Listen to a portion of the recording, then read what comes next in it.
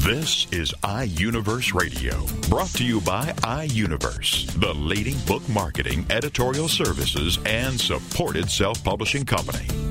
iUniverse Radio is your opportunity to hear firsthand from authors about their new books.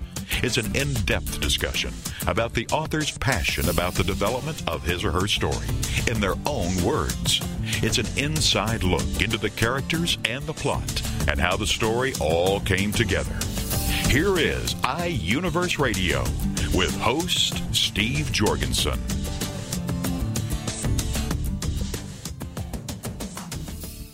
The title of the book, Megan's Cry, and the author, Gregory Pollock. And Gregory joins us now on iUniverse Radio. Hello, Greg. Hello. Pleased to be here. Great to have you with us. Let me read just some things you've written to kind of set the stage a little bit more about your book, Megan's Cry. As you say, it's a beautiful love story. Once Megan cries out to God, she begins a journey with a total stranger and a welcoming Heavenly Father. When she begins, so does God. She finds her mother was right. God really is trying to teach us something every day. And, of course, with simple faith, she steps into the life she was meant to live. So things can really be tough, but often there's things to learn, and God He's always there. Yeah, I think sometimes God brings us into a place where we have nowhere else to turn to but Him. And it can actually be a good place because it can be a place where He begins to change our situation in our lives, in our hearts. And I think He does have a wonderful plan for people, if we can believe. Right, and that often is He really... helps us while we're in the world, but He doesn't... God helps us while we're in the world, but He doesn't take us out of the world. So He helps us deal with our lives and see His plan. He has a plan, and sometimes, bad things do happen to good people. Well, we have to keep an eternal perspective on things, and that often is very difficult, especially in this realm of mortality. Greg, tell us a little bit about your background before we get into the details of your book. A little bit about you and why you decided to write this book. Well, I was born and raised in Neely, Nebraska, up in northeast Nebraska, and I attended the University of Nebraska in Lincoln to get a degree in civil engineering. I actually have worked for over 33 years for the Department of Transportation. I had an illness in 1992, and I was pretty well stricken. I lost my wife at that time, and it was pretty painful, and so I actually wrote sort of for therapy. And then later, when the book changed as I became more Christian, I kind of incorporated the Lord or God into the writing, and it became Christian fiction. But one thing, when I got done with the book, and I look at the world as it is, and I see that today, in the communities I grew up in when I was growing up, people never gave concealed carry a thought. They weren't thinking that. And so, I was hoping, as I saw my book going back and the kind of, family Megan had, the kind of upbringing in her family, and the kind of life that she moved into, that, it would be good for people to hear that and to might revive, some simpler times, so that's part of what I saw later after it was done. So Megan Richardson, 38-year-old divorcee, she's got a 10-year-old son, and then her life really changes a great deal when she reads a letter from her departed mom. Yeah, her whole world's closing in around her, and she reads her mother's final letter to her over and over, and these words, "The Lord will soon complete your family," really confuse her, because she's wondering, how can my mother know something like that? And Megan had always known that her mother possessed a special kind of faith and some kind of spiritual gift, but there was no way that her mother, Claire, could see, into the future. And so it was just beyond the realm of human possibility. So she's just wondering how that could be. And then she returns to her job in Madison, Wisconsin as a nurse, and she's just disappointed, and she's hurt, and she's got all these questions. Why, God? Why my mother? And there's just no reply. It's just a quiet stillness. And one Friday morning, she runs to her patient, Sarah, and Sarah's a 6-year-old little cancer patient. And Sarah saves Megan from a panic attack. And when this happens, Megan sees this little girl as 1,000 times bigger on the inside than she is on the outside. And it opens up this question again, is God really at work in this little girl? So then she's still floundering, trying to work, becoming depressed. She takes the advice of her best friend. She returns to the family farm. And that's where she starts asking, what if I don't get better? What will happen to me then? And then, sitting alone in her room, she spirals into this deep depression, and she cries out to God, and God is there for her. He's always been there for her. And then over the next 6 days, the Lord changes her situation and her life, and she finds this life and this man that she was meant to live her life with. So it all kind of happens right after she cries out to God, and it's this time that she spends with this Darren Weston that her father, when her mother had gotten ill, had hired this Darren Weston to help operate the dairy so he'd have more time to be with Claire, and he's there as hired help. But this girl, again, she has this 10-year-old son, and Darren's taking the boy fishing and stuff, so all of a sudden, they begin to, touch each other. Or Megan comes to where she begins to know this Darren, and they begin to talk and do things together over that 6-day period. So your book is unlike a lot of romance novels because it addresses some very critical spiritual questions. Well, I think, when people date, a lot of times they might, Christians ask, is this the right person for me, God? Am I dating the right person here? And I think that Megan's Cry, as a romance novel, deals with adding God to the story that a lot of times, more secular romance novels would never do. That's true. Now, we all know there are times when we face real adversity, sometimes more than we think we can handle, and of course, that brings uncertainty and fear and doubt. And your book is really trying to help us understand, when we get to that point where we start asking these questions, especially questioning God, almost is like he's betrayed us, and we start wondering, is he really there? Does he really have a plan for my life? Your story just kind of opens up the real truth behind it all. Yeah, if you look at how many people today are stressed and even maybe depressed over maybe financial uncertainties or their families' futures and problems, and I think there are readers out there who can relate to what Megan experiences in this book. And their problems, I think, I've had a little bit in my life when the problems just seem too big and too hard and too painful for me to solve.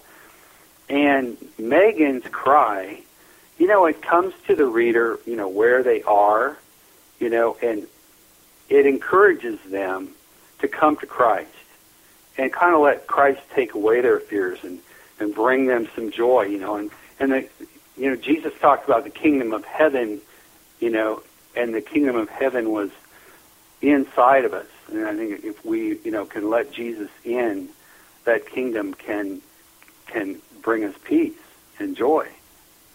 And the real key issue, if we only believe. That's a big thing in my book. I tried to bold that a little bit or make it larger and emphasize that I wanted the readers to know that there was this plan for them if they could only believe. Just step out in faith and try to believe and cast their burden on Jesus. That is critical. That is critical to find peace. Why was writing chapter 16 when Megan cries out to God? Why was that so challenging for you? Yeah, the middle of the book is when Megan cries out to God and actually, I need help, Lord. I can't do this on my own. And I had kind of done that on my own years ago, 20 years ago. And maybe I didn't remember it. But, the thing about that was bringing God into her life. And God doesn't just jump out and go, hey, I'm God, and I want to have a talk with you. So God doesn't speak to us audibly. And to bring about this change where she sees God's on her side, God's with her, God's going to change her, and not have God talking to her. Like, you can't write that. You write it, but it becomes harder to write. I think for me it became more difficult to write because it was so subtle that, and in the end, she picks this idea up. If I can only believe, then I'm going to, be better, get better. And you do that without having God come down and tell you, I'm right here. She just, all of a sudden, has this experience, and then she believes that God's right there. So it's a little harder. It's a little different. It's not like just two people having a dialogue. Dialogue's out there. And often, but I think it was it worked out. Okay. I think it worked out well, and I think it's very believable. And often, God places people in our lives that at first we may not see how they might help us, but in this case, Sarah, the little one, the 6-year-old, she becomes the nurse, and the nurse becomes the patient. Yeah, and the little girl, is sort of symbolic of childlike faith.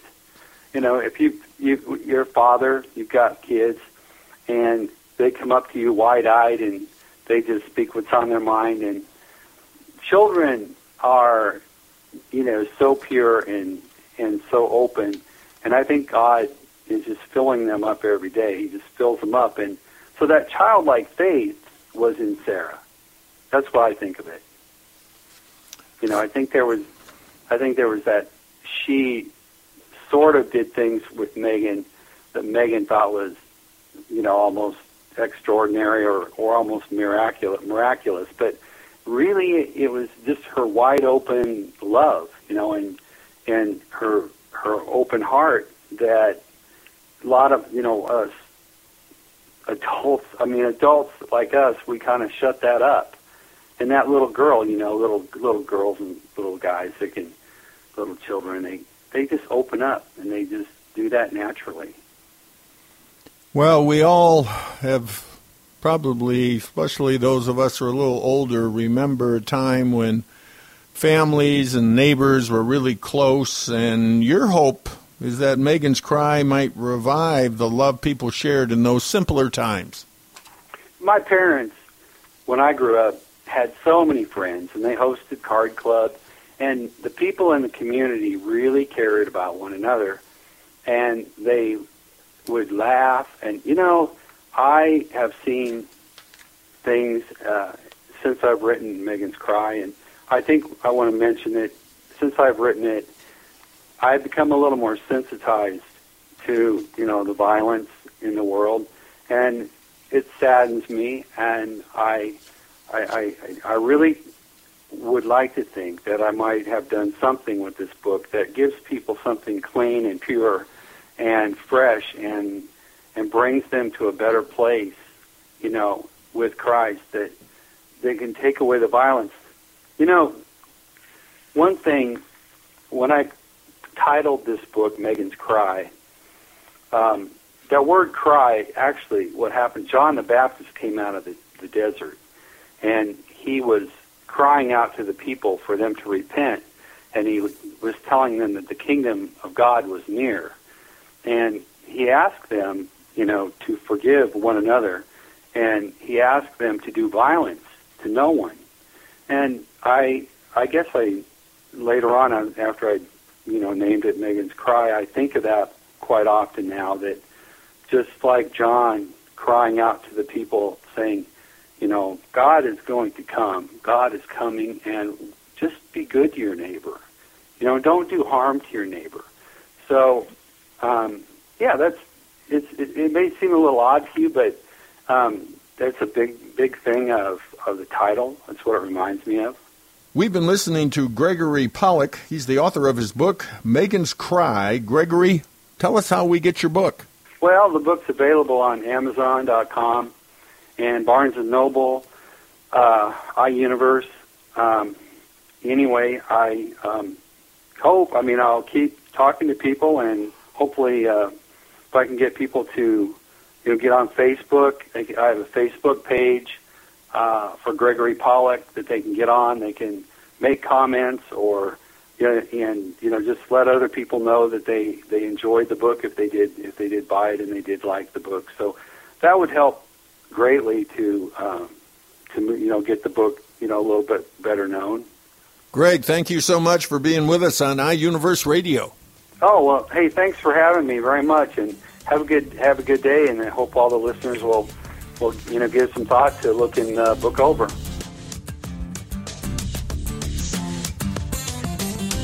You're listening to iUniverse Radio. We'll be back right after these messages. Hi everybody, this is Pete Dix of Beatles and Beyond. Why don't we all come together and hear some of the tracks off the latest Beatles release on this radio station.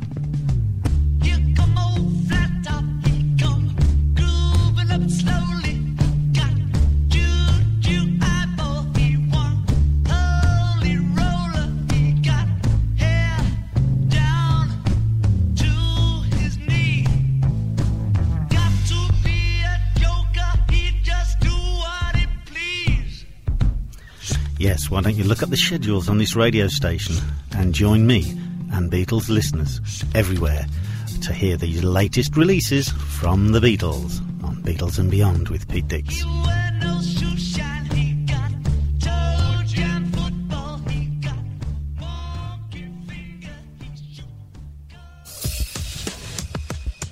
Welcome back to iUniverse Radio with host Steve Jorgensen. Greetings for Steve Jorgensen and for iUniverse. This is J. Douglas Barker. An interesting book, biographical tale, titled While Being a Parent. You need advice on what to do as a parent. Need to know that God is there all the time. If you need to know that, you need to read this book. And our author is Eddie Marie Durham. Thank you, ma'am, for joining me today. Thank you. Tell me the background story. Why did you feel it was necessary to tell your story, tell the story of your family, and try to inspire others? Many of the complications that I had while being a parent, and some of the things that I had done, I thought would help someone else, especially those things that I learned as a teacher when I was teaching children of other parents and how the effect of parenting had on what the children would do as they grew up or in the classroom. That's what got me. Is this the first book you've written, or have you written others? I've written one before. This one, it's called Mama, Babe, and Me, and it's more like a life history of my life history and my mother's, and it also gives the background of both of us, as much of the family, the heritage that we could think of.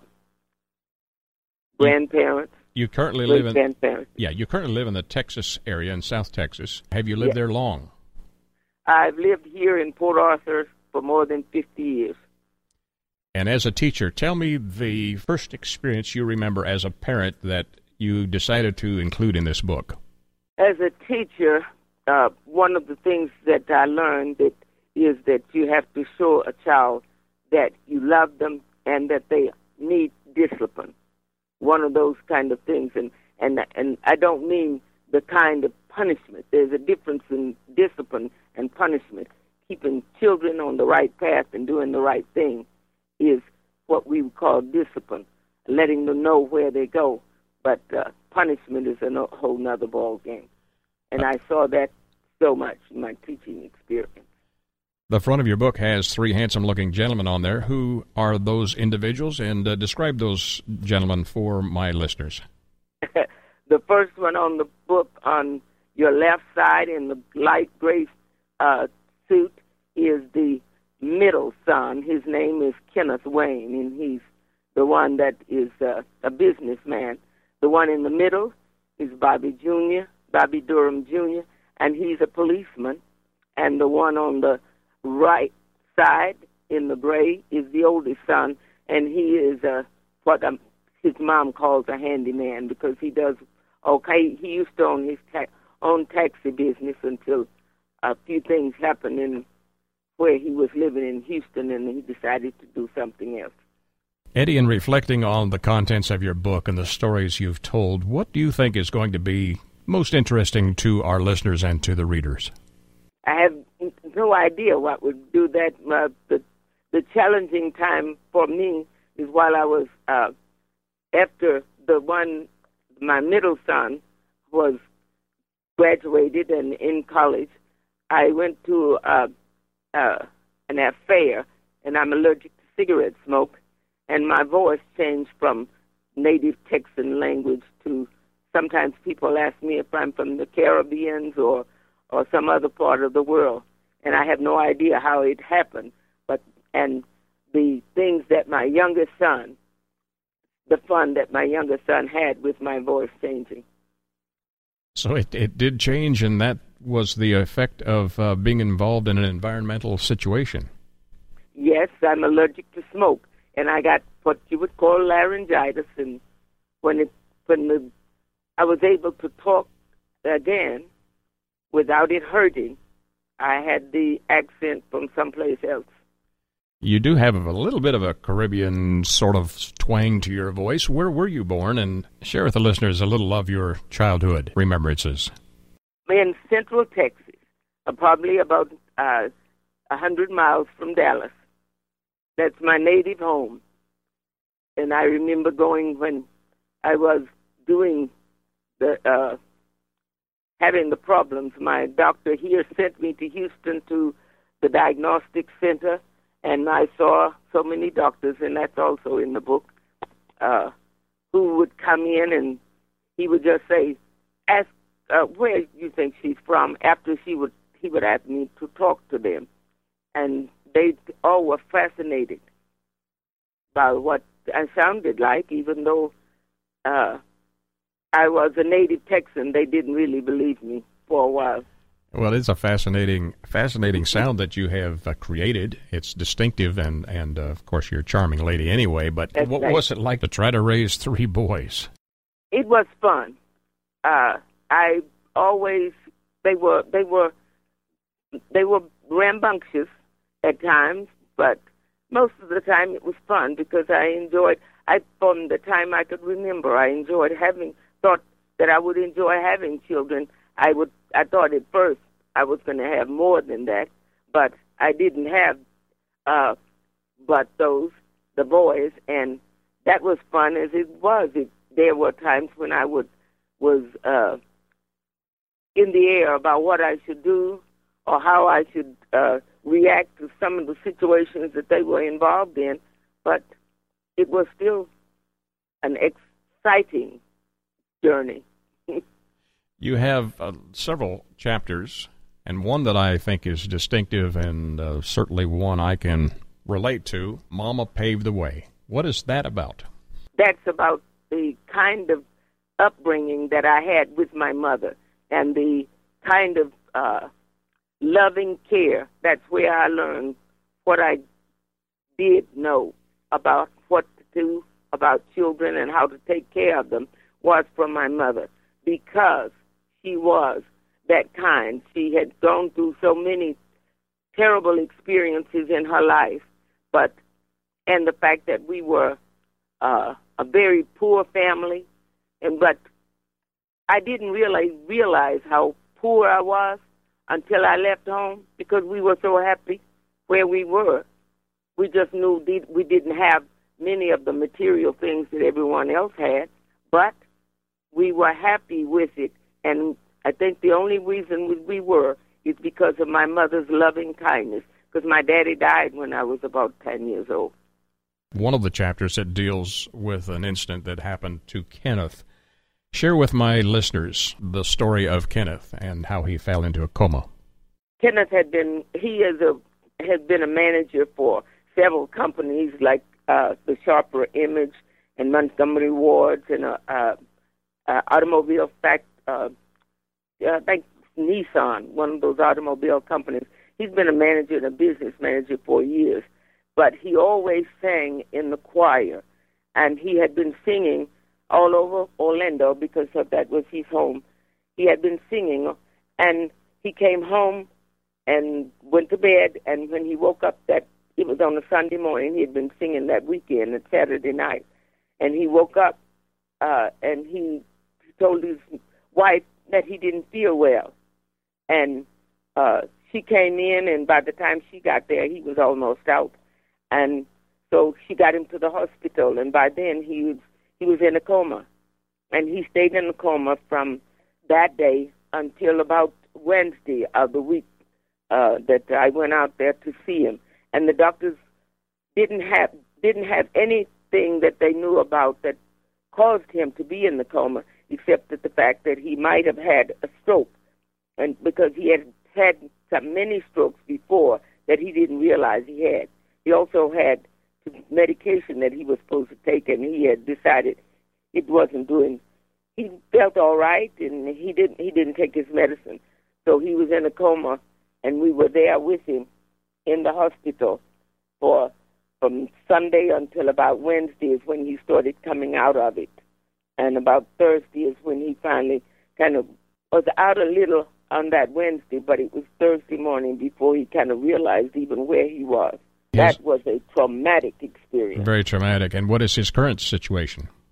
Oh, he's as handsome as he was on that picture, and he's managing the Kangaroo. It's a set of stores similar to 7-Eleven here in Texas, and he's a district manager for those stores in Orlando.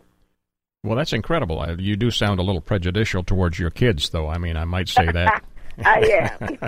Maybe it's not because they look like... And that kind of prejudice, I don't mind letting anybody know. Yes, I do. Now, is it because you think they look a lot like you, or is it just because they're just good-looking guys?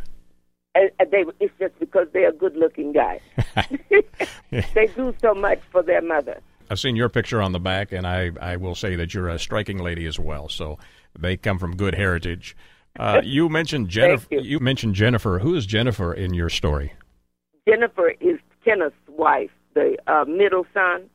That's his wife, and she had some traumatic surgeries because she had two within a year's time, and she had to go through from 1 o'clock till about 9 o'clock in the afternoon, 9:30, in surgery.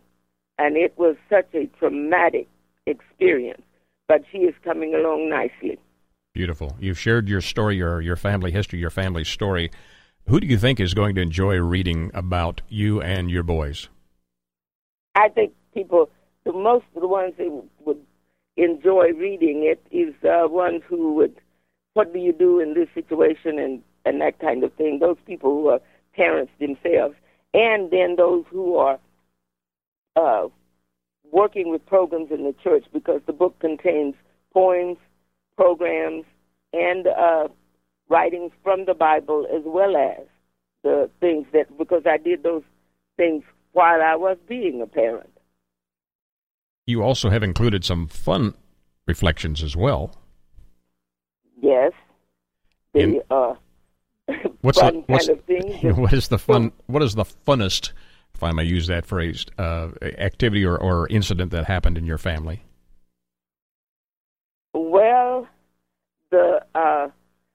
time that I went to the wedding of the middle son in Orlando, and the oldest boy went with us, and he had to be daddy for all three, his two daughters and me too. When we went to New Orleans. Oh boy! And he would tell us things not to look at, and those would be the things we would look at. And I was just as bad as the other girls. Sounds like a parent issue to me. I don't know. I think you tell a kid or a child or someone, don't do that, and they automatically just gravitate to whatever they're not supposed to do. And with the things that were going on in New Orleans, it was, for us, it was something else, and we had fun looking at it.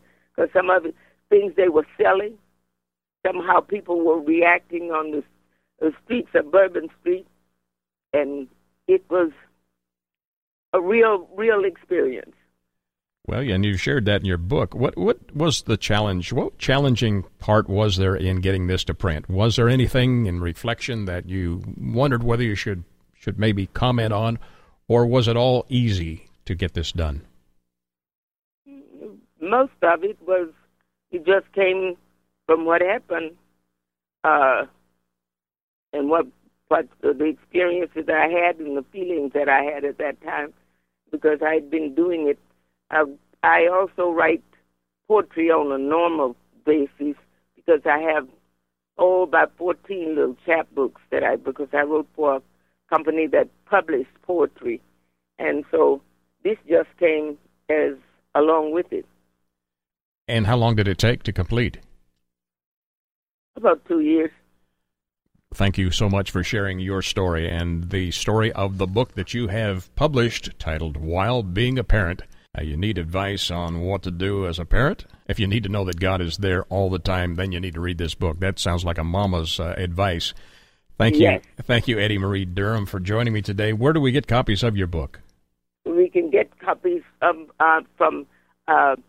Amazon.com, iUniverse, and Books A Million, and I think Barnes & Noble may have them. If they don't have them, they can order them. You can also go to a website with my name and the name of the book, and also find out where you can order them from on the computer. Wonderful. And the correct spelling of your name is Eddie, middle name Marie, Marie, last name Durham, Durham. Thank you, Eddie, for joining me today. That's correct. Thank you. For iUniverse, this is J. Douglas Barker. You're listening to iUniverse Radio. We'll be back right after these messages. Join us for Self-Aid Success Stories with Helen Wu, Wednesday nights at 10, 9 Central on TogiNet.com. Helen Wu was born and raised in San Francisco's Chinatown, and after a very difficult upbringing, fighting depression, abuse, and addictions, she finally finds herself genuinely happy inside and out. Helen believes in taking our positive thinking and doing something positive to achieve a positive outcome. She's here to make a positive difference in your life, to be your game changer, your aha moment mentor. She's ready to help both men and women get into a better place. Helen Wu is also the author of Self-Aid Success Stories, 25 success stories from successful entrepreneurs. Inspired by Ellen DeGeneres, Helen wants the world to know that just because we find ourselves in a difficult situation doesn't mean we have to stay there. We can aid ourselves to a better life. So join us for Self-Aid Success Stories with Helen Wu, Wednesday nights at 10, 9 Central on TogiNet.com. Welcome back to iUniverse Radio with host Steve Jorgensen. Greetings for Steve Jorgensen and for iUniverse. This is J. Douglas Barker. Our book today is titled Marginal, and our author, visiting us from near the St. Louis area, Susie Werle Larkin. Susie, welcome to the program. Hi, Jay. How are you? Doing well. This is a book that is fictional but has some rather striking and important topics that you cover. Tell me the inspiration behind the writing of the novel Marginal. Well, originally, I implemented a breast cancer exercise class. It's called the LaBed. It was one of the first classes implemented in the St. Louis metro area. And as I started working with these women, they were side of the cancer itself. I started to realize that many of their challenges were the same type of challenges that many people are going through today throughout our nation and the world, whether you have cancer or not. And it's really defined by our society's rules. Would you describe this book as a book that would appeal to a broad range of individuals, whether they're going through illness or not? Right. Initially, when you look at the book and you pick up the book, I think people have a tendency to say, oh, this is about breast cancer. It's probably going to be depressing. I don't want to read it. And that's really not what the book is about or the target audience. The book, each chapter in the book, probably you could identify with at least one character in that book and the challenge that they face and discuss. Susie, why did you title the book Marginal? What was the reasoning behind that? Okay, the word marginal, it has a dual meaning. When you looked at it initially, marginal, it can mean you're creating a boundary, or either by yourself or somebody else is creating that boundary for you to reach your goal, or overcome your challenge. But also the word margin or marginal, that is what physicians and surgeons use, pathologists use to detect cancer of any sort when they receive a specimen. So that it has a dual meaning. Susie, you've written some very interesting and insightful ideas in the prologue. Can you share some of that with our listeners? Yes, I will read you a quick paragraph from the prologue. It is titled Our Passion's Destiny. I believe the prologue pretty much sets the tone for the reader when reading the rest of the book. There is a passion within each and every one of us that fuels our motivation to go to great lengths to accomplish what we feel passionate about. In an ideal world, we would believe that our passion drives a positive destiny for the universe and everyone. Unfortunately, sometimes people use their own passion to only embellish their own needs and integrity. However, in the big scheme of things, frequently their passion only creates boundaries for others and sometimes for themselves. And then before one knows it, life becomes marginal. Excellent. So I think that pretty much sets the tone for the reader when reading the next chapters of this book and the challenges that they face. Susie, as you were writing this book, who did you feel would be the primary reader, the one that would benefit most from reading your story? Everybody as a whole. And I'll tell you why. This is the type of book, it's a short story. You can read it from front to beginning, which most people do when they first pick up a book, but it's the type of book that if you revisit it every once in a while and just read one chapter, it kind of brings you back down to earth, and it makes you reevaluate yourself, your judgment of yourself, and maybe how you are judging others because of their own personal choices. And ideally, we're not put here to judge each other. We're put here to help each other through good and bad times. So I think that the book kind of brings you back to the center point. The individuals in your book are fictionalized, but some of the stories are not. Is there a story in this book that, to you, encapsulates the total focus of what you're trying to achieve in writing this novel? Well, actually, the characters are fictional, and their stories are fictional, but the obstacles that they're talking about are not fictional at all. So we want to clarify that. Yes. If anybody feels that chapter is directly about them, that's totally coincidental. But the obstacle that the character may be discussing is very real. And some of the obstacles that are discussed in this book are healthcare issues. A lot of people are denied healthcare treatment, or their insurance company drops them because they have reached their limit for healthcare. So then they have stockpiling medical bills, and who's going to pay for them? There have been couples out there that have been advised to separate or get a divorce so that in case in the future a spouse would pass away, the remaining spouse is not left alive responsible for all these medical bills. Another issue that is discussed is abortion, and I will not go in detail about that, but a character is faced, him and his spouse, with facing the possibility of making the choice of abortion and how people judge them because of this choice that they are faced with, whether it's good or bad. Same-sex marriages. Many people are involved with the same gender, but they cannot get married, and therefore they're not on each other's insurance policies. So, that hinders some of their health care.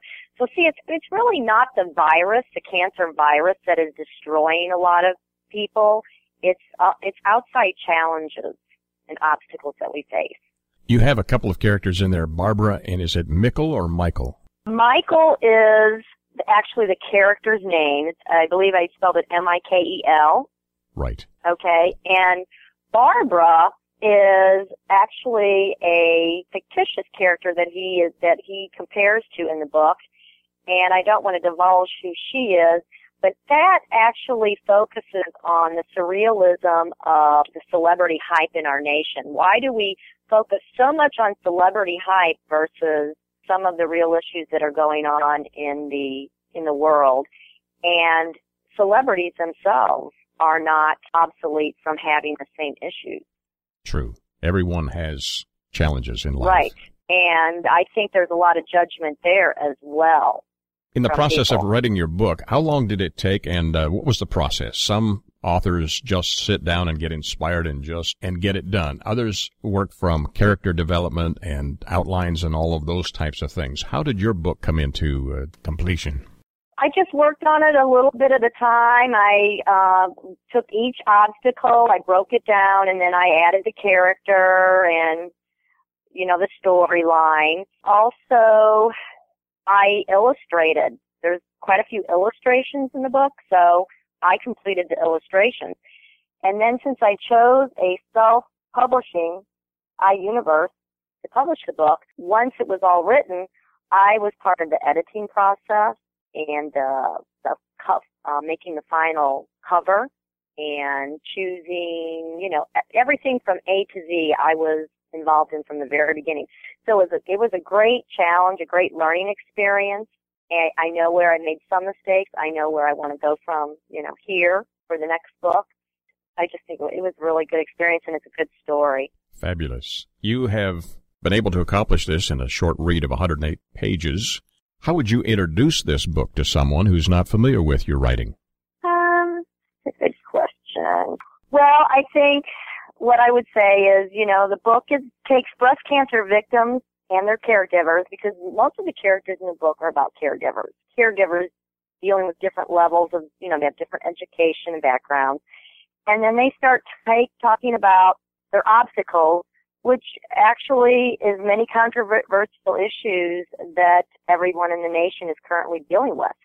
And then the reader is encouraged through the eyes of these characters to kind of start looking at people in a different manner. And one big thing that I think that people will take from the book is what you might have felt passionately about 20 years ago, you might not feel so passionate about now. Interesting. So you are challenging people to rethink their cliche thinking. To look at the world with more of an open mind. Is there any underlying message besides what you've already shared that you want readers to take away from reading your book? Or does that pretty well sum it up? I think that pretty well covers it. Yeah. There are other books in the marketplace dealing with this topic, but you are approaching it in a very different and unique way. What makes your book different and one that they should secure and put in their library? That's a very interesting question. I have to think about that, Jay. You certainly may.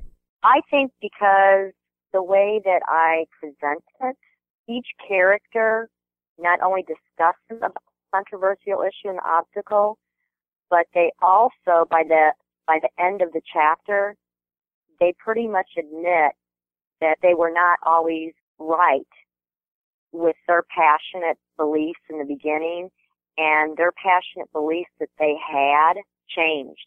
because of the obstacles that they were overcoming. Does that make sense? It does make sense. You've got very short chapters. They're a couple pages in length, so you approach a topic and sum it up in a very short period of time. Were there other challenges in writing this book that you had to overcome? Not for me, really, no. You mean when writing it? No, not really. I just wanted to make sure that I didn't formulate an opinion. I wanted the reader to formulate their own opinion. I didn't want to put an opinion in the reader's mind as they were reading it. This is your first published novel. Are you planning to continue and publish a second, or how has it opened doors for you? I am currently working on another book and illustrating it, and it's a homicide thriller, actually. So, and the title of that is Stalemate. It has opened up other avenues for me, just unbelievable. I actually won an award in London, England at the London Book Festival. I received that in the first part of 2013. And I also worked with Jane Wilkins-Michael. She is of Spry Living magazine out of New York City. She has a column titled Facing Your Challenges, and I co-authored on a article working with her, which was really exciting. A couple pieces of my artwork.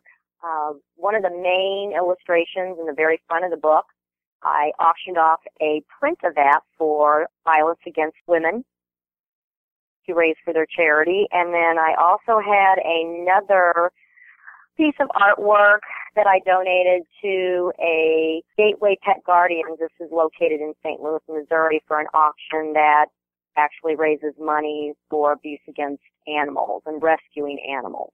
It's a great organization.